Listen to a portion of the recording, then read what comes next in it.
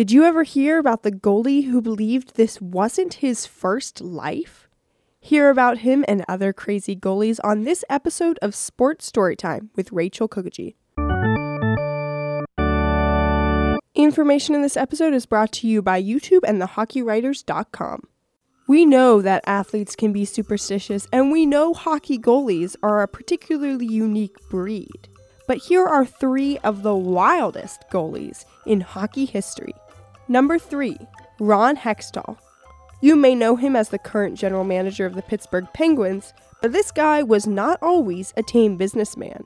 He holds the record for most penalty minutes by a goalie in league history. And from 1986 to 1989, he claimed all the titles for the only 3 seasons in which a goalie eclipsed 100 penalty minutes. Number 2, Ilya Bryzgalov. This guy was full of memorable quotes from interviews.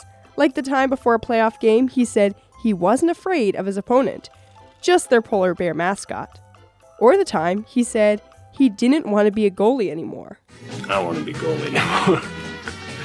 Can I sit in the office and accept them calls like, yeah, well, it's like 1-800, let me transfer to a different department.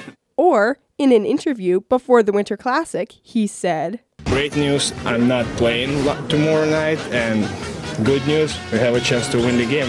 And we can't forget all the times he roasted journalists for getting facts wrong and giving bad analysis. Number 1, as one of the most bizarre goalies ever, Gilles Gratton. The 1970s were wild, and this man was no exception.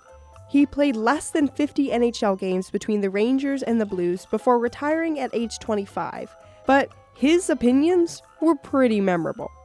First off, he claimed that he remembered to live prior lives, and his current life as an NHL goalie was punishment for his previous misdeeds. Sounds like he didn't like being a goalie. In one prior life, he was supposedly a soldier in the Spanish Inquisition who was run through the abdomen with a lance.